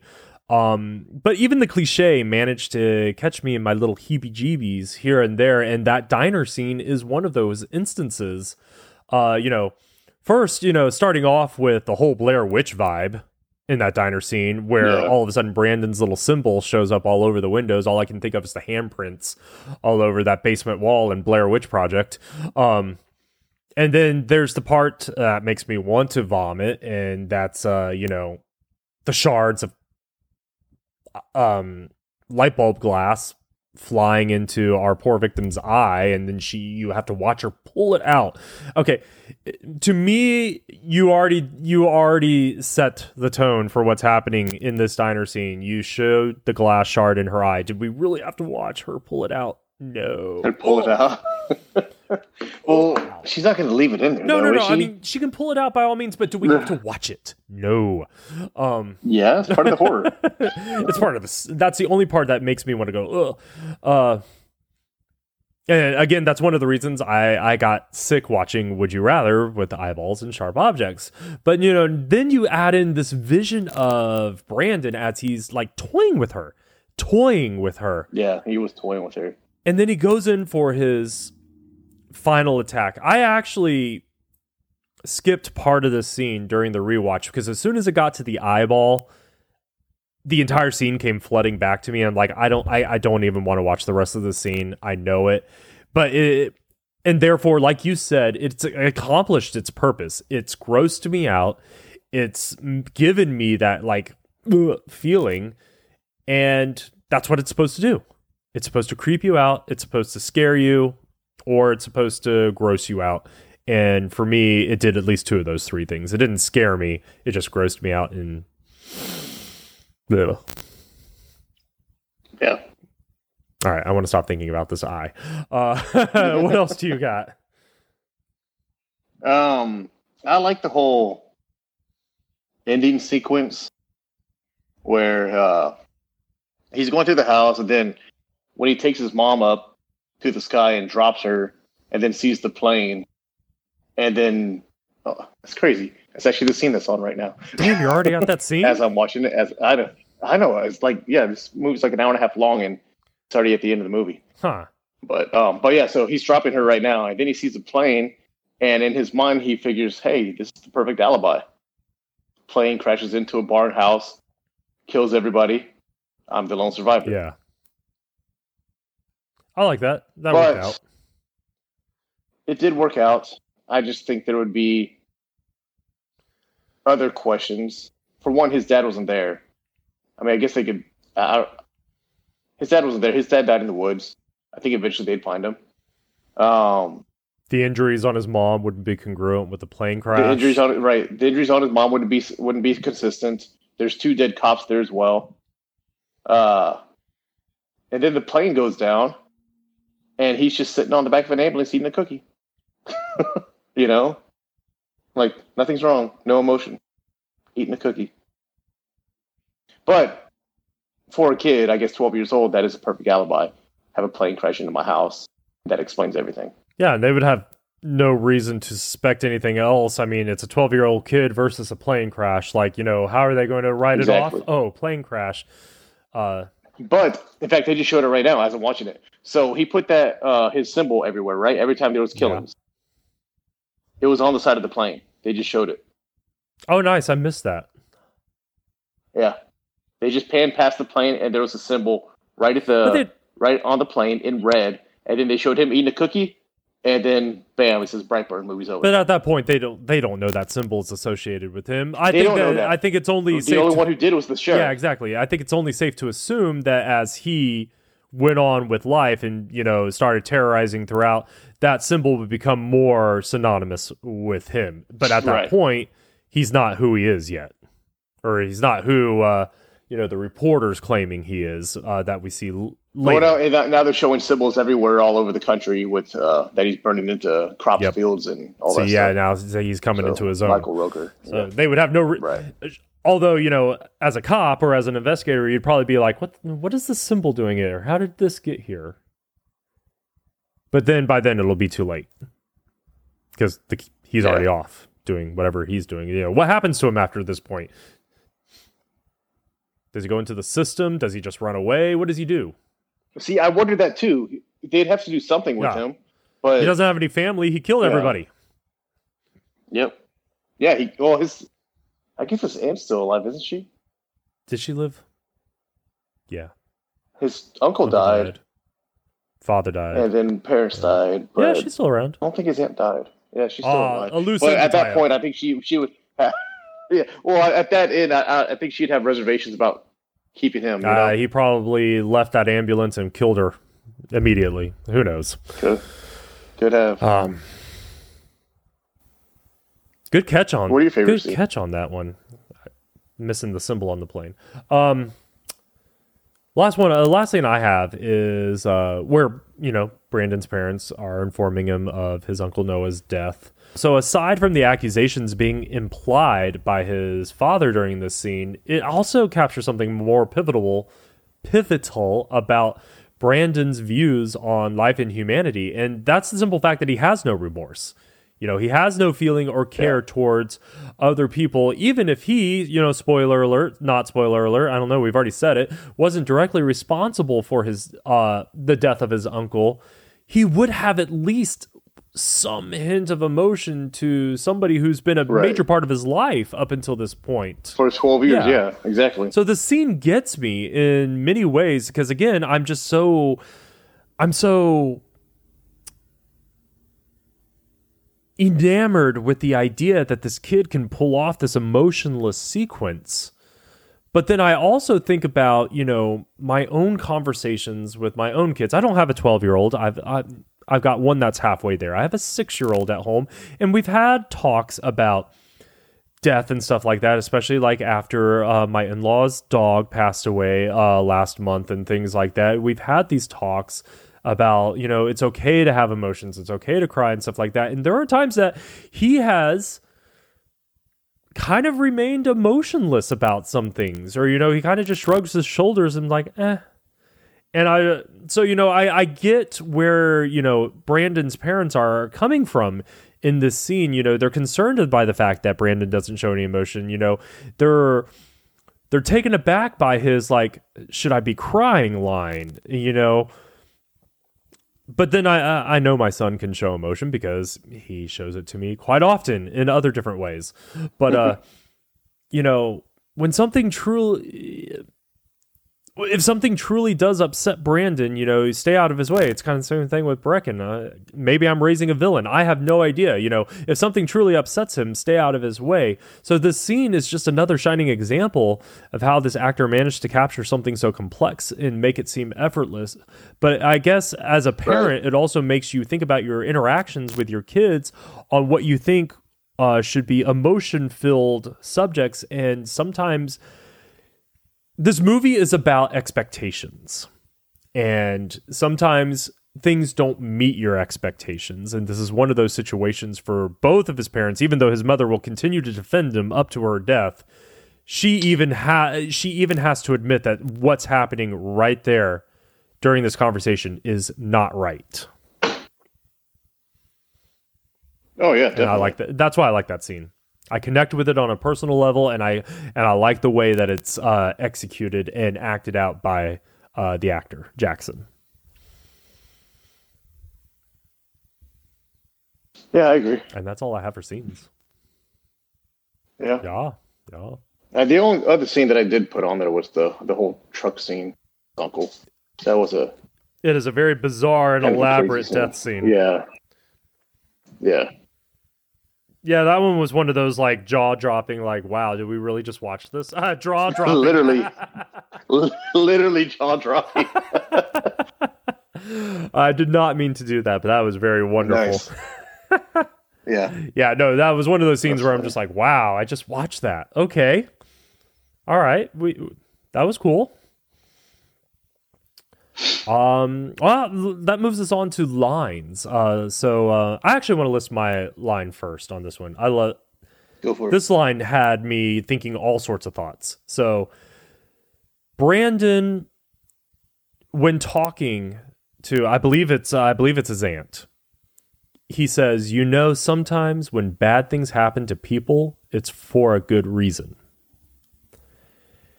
And to me, this is a very thought-provoking line. Bad things can happen for good reasons. Well, I think that's kind of subjective. I might think something is a good reason to do something, but you might not think it's a good reason to do something. Right. So this can be a thought process for anyone to reason out a necessity to do bad things. Let's think of other characters in cinema that have done stuff like this. Thanos, for example. He believed by ridding the universe of 50% of its inhabitants, he was doing the future of the universe a favor. So he was committing a bad thing for his quote-unquote good reason. Good reason. Military strategists. Which sometimes it's hard to not agree with Thanos. Oh no, trust me, especially in today's age, it's like, yeah, I'd like to get my hand on that thing and click, snapped. But but military strategists operate on that principle as well. you're going to do something that somebody is going to consider bad, but it's going to be for good, quote unquote good. This principle is disguised in so many other sayings, like the lesser of two evils. And that implies that all choices are bad, but by choosing the lesser of the bad choices, we imply that we are doing it for good reasons. And many people could apply that to the most recent presidential election, or, whatever you want to say there. Brandon simply states an idea that is inherent in a lot of ideologies and human practices. And I want to throw one more quote out there that kind of goes along with that same idea. The needs of the many outweigh the needs of the few or the one. So to commit a bad thing for the sake of good intentions for the majority justifies committing that bad thing. Yeah. So sometimes when bad things happen to people, it's for a good reason. It's a flawed idea, but it's one that's prevalent in our society. And that's why I think it's a very powerful line. Again, showing what a 12-year-old is capable of comprehending in this case. No, yeah, that's a really good line. So, what you got? Well, one that I have is from Kyle. When we go back to the whole bleeding thing, and where he goes, he may look like us, sound like us, but he has never bled, not once in his whole life. He's never been cut, never broken bone, or had a bruise, and now he's hurting people. Mm-hmm. That's when he finally realizes, hey, something's not right here. And she's still in denial the whole time. Yeah. She refuses to believe. And then another one from Kyle too, towards the end of the movie, where they're talking about, she goes, hey, maybe we should tell the authorities or something. And he's like, and say what to them? Hello, this is our son. We found him in a fucking spaceship in the woods. Now what? No, we should have done something about this a long time ago. This is on us. Yeah. That's actually my nitpick. I like that. What? What do you do with an alien baby that you find in the woods? Yeah, don't raise him as your own. Right? That's my biggest nitpick, not just about this movie, but about the whole Superman. I think about it every time I watch Superman. Why didn't they report this to the authorities? Why didn't they say, hey, this thing I have questions landed about that too. In a spaceship. I will take you to the spaceship. Send this thing off to Area 51 for study. So, I guess you could tell your friends that your baby or that the kid was adopted because obviously they never saw you pregnant. And then I could guess you could go to the hospital and say, hey, I've been pregnant for 9 months. We just had a baby. We need a social security number for this kid, Yeah, that's a lot of effort to hide something. Yeah, exactly. And then they would try to go poke and prod him just for vaccines and stuff. And would the needle go through? Yeah. Has he ever been to a doctor in the 12 years of his life? For checkups, anything? Right.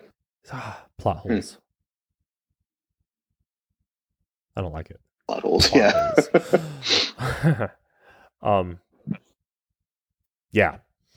The next line I have, I like this one. It's between Tori and Kyle. Yeah, Tori says, my parents knew exactly what they were doing. They didn't give a shit. They had already written me off. And, he's like, oh, babe. And she goes, we can never do that to Brandon. He needs to know we give a shit. And again, being a parent, I feel that on so many levels. Making sure our child or children feel loved, accepted, understood, etc. Kids need to know that we care, that we do give a shit about them. And we don't need to write kids off, because the moment you start dismissing what they say or how they feel or anything like that, you start opening up a can, or you start creating a avalanche of problems that could manifest or, carry on later into life, So don't crap on your kids. Don't shove them off. You gotta care, but here's where her problem is. She cared too much. She had a fault when it came to this. She cared like a mother. She cared like a mother, and she refused to see that there was something wrong. Right. He cared like a dad. Oh, that's very sexist. He cared to the point that he recognized something was wrong and he was trying to call it out.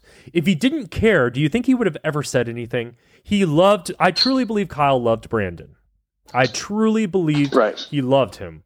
But when all the weird things started happening and stuff like that, he had to start calling it out and he had to start questioning it and stuff like that.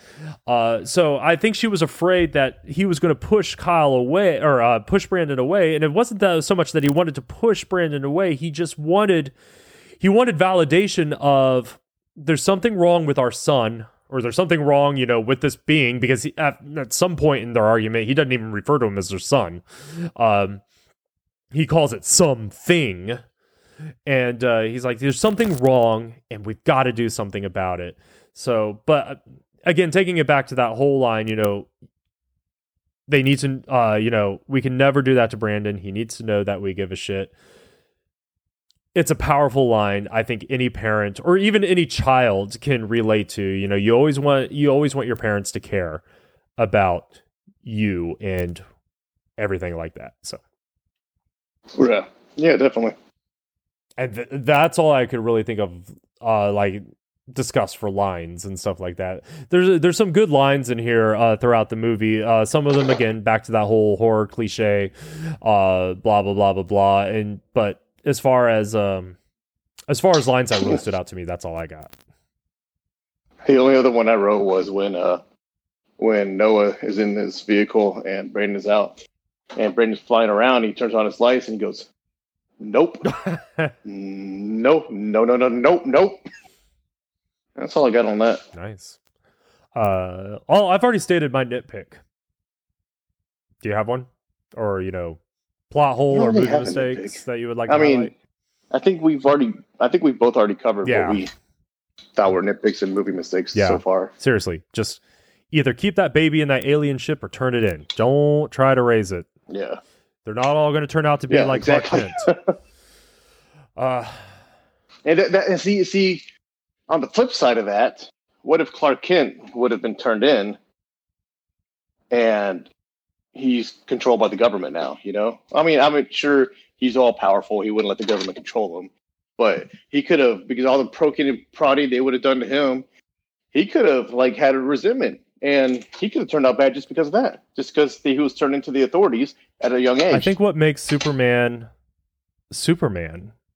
is the fact, not just, he's an alien with all these special powers. It's the fact that he has that humanity. He was raised in love, comfort, reality, and stuff like that. And that's what makes Superman.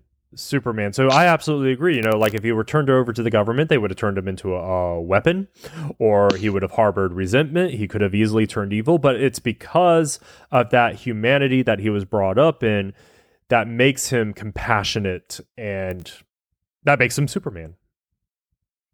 I mean, when Kevin Costner's your dad, come on. When Kevin Costner and Russell Crowe are your dad, no. Yeah. When Robin Hood's are your dad, you can't go wrong.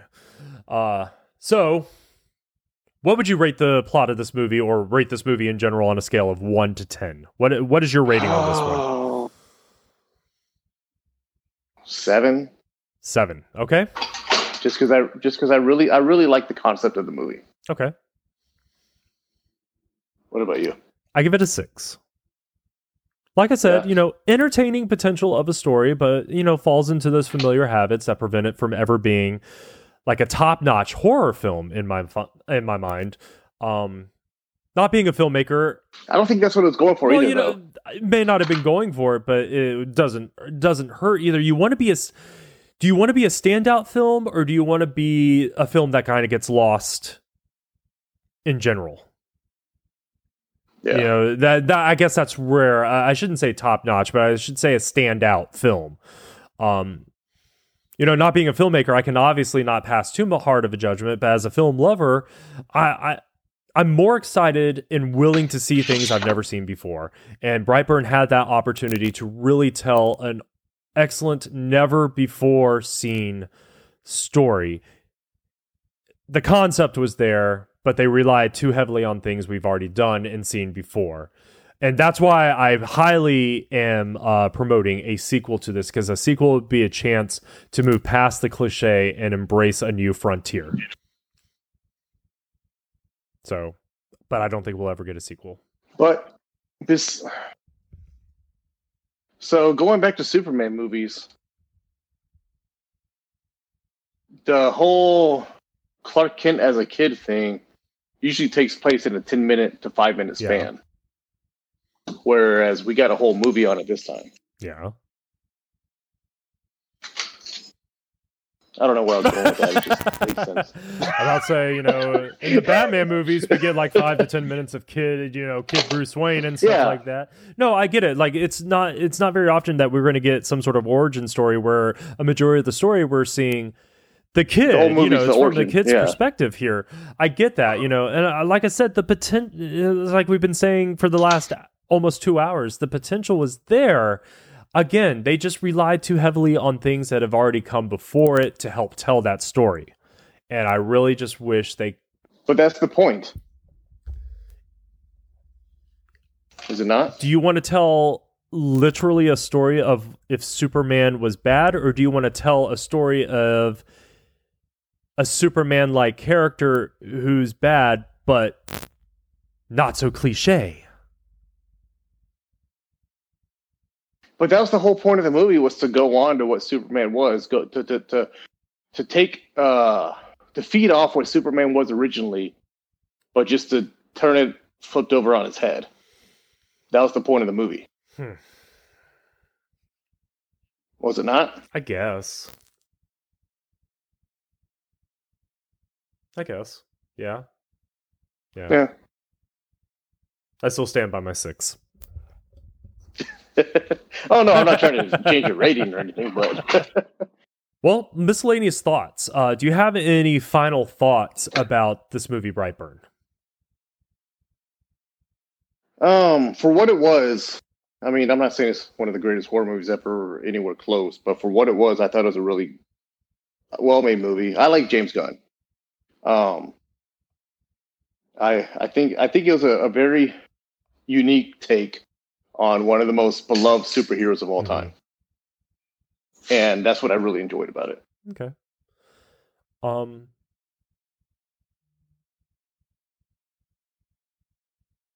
Yeah. I can agree with that, just it is what it is what it was. And it could have been more, and it definitely could have been less. I mean, so quite honestly, it could have been a worse movie. It really could have. They could have phoned the whole thing in, but they didn't. They delivered something, and like I said, it's an entertaining movie. I'll watch it and stuff like that. But as far as if I really had to compare it to other horror movies or anything like that, it did not live up to. And see, that's my thing though. I'm not categorizing this as a horror movie. I don't look at it in the horror movie lenses. That's never how I've watched this movie. But that's what it is. It's a superhero movie, but it's a horror I've never movie. watched it through. Right. That's how I look at it as a superhero movie. Even for the first day I ever watched it, I never looked at it through the horror movie lenses. Yes, it is a horror movie, but I've never looked at it through that lenses. And when you don't look through that lenses, I think you get a different perspective. Maybe. You went into it thinking this is a horror movie. I went into it thinking this is a superhero movie or an anti-superhero movie. Maybe my perspective was skewed from the very beginning. Well, I'm not saying skewed, but it's just a different perspective. It really was. I went into it with an expectation based off of what I already knew about the film. You went into it not knowing anything about the film. I went into it. Yeah, I just knew it was I went into it knowing that it's supposed to be a horror film. That's the genre it was aiming for. So, But I do want to do a quick comparison real quick. So I started really thinking about this. So like, if this was a horror film, how did it compare to other quote unquote horror films that came out within the same year? Well, 2019 was actually a pretty busy year for horror movies, believe it or not. So I'm only choosing to highlight the 4 highest rated horror movies from that year, according to Rotten Tomatoes. All right. So the highest rated horror movie from 2019 was a movie called Harpoon. It carries a 97% certified fresh rating. I never even heard of it. My friends Mark and Brooke did an episode on it over on a podcast on Elm Street. I highly recommend you listen to it. It's actually the movie sounds very intriguing, and here's what the critics' consensus was. So basically a synopsis of what all the critics thought. This is a B movie with an A-level commitment to entertain, and it should hit the target with horror fans in the mood for gory, darkly humorous antics on the open water. Yeah, it's like a Stranded movie. The synopsis of the movie is: rivalries, dark secrets, and sexual tension emerge when 3 best friends find themselves stranded on a yacht in the middle of the ocean. All right, sounds interesting. I like Stranded movies. The second highest rated movie, and this one blows my mind because it's an awful movie. Us. I didn't like it either. Really? That's number 2? 93% certified fresh. Really? I think they're just going off Get Out. Which I don't like either, but that's another story. Yeah, I like Get Out. But yeah, Us, there's just something about that movie I wasn't a big fan of. Aside from the glaring plot holes throughout the entire film, there was nothing scary. There was nothing scary about this movie. Nothing horrific, nothing that made me jump, nothing that made me, want to turn on a light if I was watching it at night. Nothing about this movie is horrific at all. Mediocre acting by everybody involved. Mediocre storyline. Just meh. The third highest rated movie, and I've actually been meaning to sit down and watch this, so this is actually making me want to watch it even more now. Third highest rated movie, The Lighthouse, with Robert Pattinson and So I didn't see it. Willem Dafoe. I always want to say Willem Dafoe. Got it 90% certified fresh. They say whatever thoughts you had on Robert Pattinson before this film, you are going to come out thinking something different. All right. And then the fourth, I haven't seen it, but I've heard amazing things about it. And the fourth highest rated film from 2019 in the horror category was Ready or Not at a certified fresh 88%. I think I saw that and I enjoyed it. I love that movie. Wait. Is that the one with the bride? And they have to play. They have to play a game. She's being married into the family. Yep. She has to play. Yep. Yeah. It's a great movie. Fantastic movie. My buddy Josh over at Horror Movie Crew will sit there and talk your ear off about it for like 7,000 hours. Yeah, buddy of mine at work made me watch it one night. I was like, oh, wow, that's really good. Everyone spoke so highly of this film. I finally got excited to sit down and watch it when it was on Amazon Prime, and I tell you what, it's worth the watch. I love that movie. So, I mean, those are just the top 4 of the highest rated movies, and Brightburn fell just short of the halfway mark on this list. So, I mean, again, I guess that's perception. I perceive it as a horror movie. You don't. So probably a lot of people didn't. So if you are stacking it up against other horror movies, you know what? While we're talking about it, I don't think Ready or Not is a horror movie. There's nothing scary about it. So there's that movie. What was that movie with The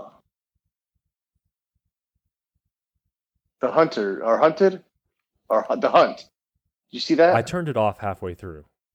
I was so bored. Really? Oh, I thought it was interesting. I think I got no. I stand corrected. I made it to the part where they figured out who Hilary Swank was. I think that's the end of the movie, isn't it? Like they discover who she is, that she's the mastermind, like one of the masterminds behind this whole thing. Yeah. So no, I was so bored. Fair enough. I did find I found the like beginning part of the movie to be interesting only because that did subvert my expectations. Like, you know, you saw people like Emma Roberts, a couple other people, and you think, oh, those are some big names. Okay, this movie sounds interesting, and then all of a sudden they're not there anymore, and you're just like, wait, what? Whoa. Just what happened here? Where'd they go? Why'd you kill them? You know, sorry if we're spoiling that for anybody. But yeah. But then after that, it lost me. It really did. So Harpoon is now on Vudu. Oh, did you buy early? You sold me on it, so now I want to watch it. Watch, you're going to hate it. Yeah, I know, right? There's so many movies on Vudu that I have bought over the years that I'm like, oh, that was a good movie, or I've heard good things about it that I've never watched. There's a lot of... I need to sit down and start like the beginning of my list and just go through all the movies that I've never watched. You know, it's funny you said that because I had that thought one time. It's like, if I had more time on my hands, I would love to sit there, put that Vudu list in alphabetical order and just literally start at the beginning and work my way through. That'd be cool. The only thing that sucks about doing it that way, and even other ways, like how I have the list too when you purchase them, is because, so say, for example, the Dark Knight series.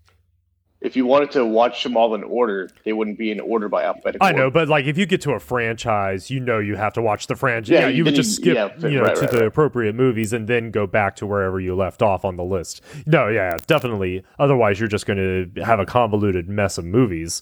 But so that's 826 movies on here. Damn, that list has grown so much. I remember when I first started, the first movie I ever put on here.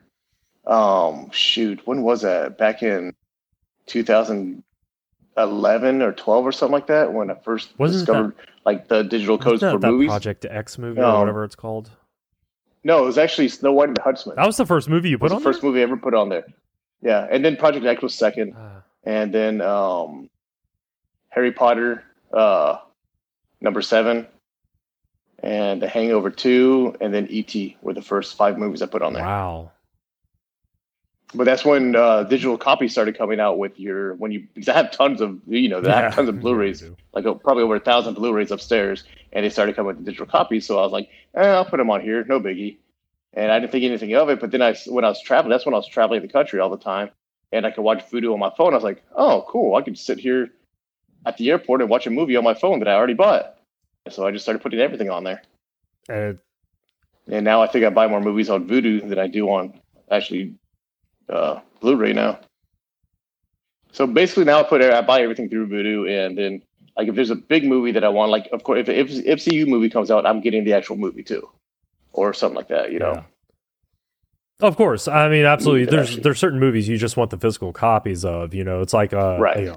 I own all the Star Wars on physical copy and stuff like that. Only because you just got to have those, or like I own all the Harry Potters on physical copies. Do I ever pull them out anymore and watch them? No, I'll just turn on Vudu. But well, yeah, and it came in handy this time too. Like I said, we're starting the MCU over at work, so I took all 23 movies up there. And not only that, you have a bunch of great TV shows on there now too. So I mean, a lot of great stuff. Yeah, I don't buy movies anymore. I usually just wait for you to load something on Vudu. I'm such a moocher. And I usually well, that's fine. I find them for cheap usually when I put them on there. I did buy. I'll wait for them to go on sale. I did buy a digital movie on Amazon the other day because it was on sale, and not the other day, like 2 weeks ago. It was on sale, and I really wanted to watch it. I bought Silence of the Lambs. I bought I thought I had that. You don't have that on Vudu because I went looking for it. Yeah, really? But I ended up buying it on Amazon because they had the UHD version of it for $4, and I'm just like, sold. Oh yeah. I was like, hell yeah! So, and then of course I watched it and remembered how great of a movie it was. Oh, I love that. It had been years since I've seen it, and I felt the urge to watch it after listening to another podcast episode that a friend of mine did. Yeah, I heard you talking about that on your last. Yeah, that was that guy's podcast, Best Film Ever. They did one on Silence of the Lambs. Like, holy crap, I haven't seen this movie in forever. So half the stuff they were talking about, I couldn't even remember. So, yeah, I don't buy movies. The last physical movie I bought,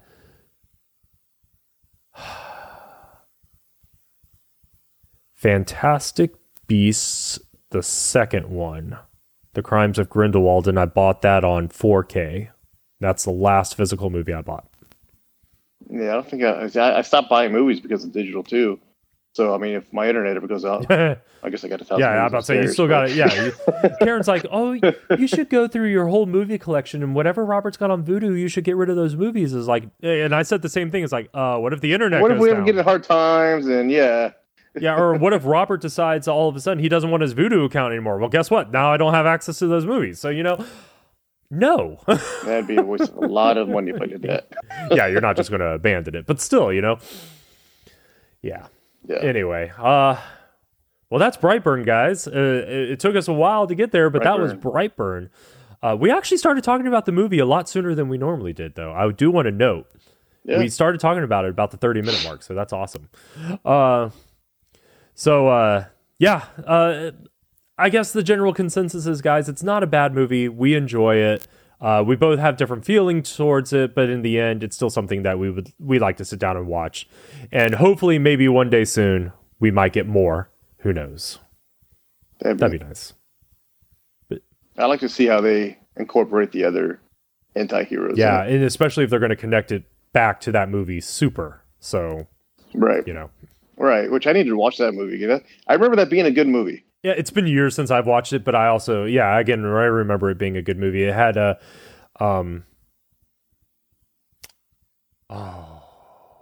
what's Mae Williams, right? No, not Mae Williams. Oh, it had Ellen Page, right? His name's not Ellen Page anymore. Oh, Elliot Page. I couldn't remember what I couldn't remember what he changes his name to. I was like, okay, Elliot Page. Yeah. So but it's still listed as Ellen Page, so yeah, because the movie she was in it, and things like that. So yeah, I need to go back. Do you have that movie on Vudu? I don't remember. I don't think so. But yeah, other than that, I've got nothing else to say except for don't do anything stupid. There you go. That's all. That's all. So I am excited, very, very, very excited about our next talk. Oh, yes. All right. Yes. So Robert and I have decided, or Robert has convinced me that we need to have a talk. So we're going to...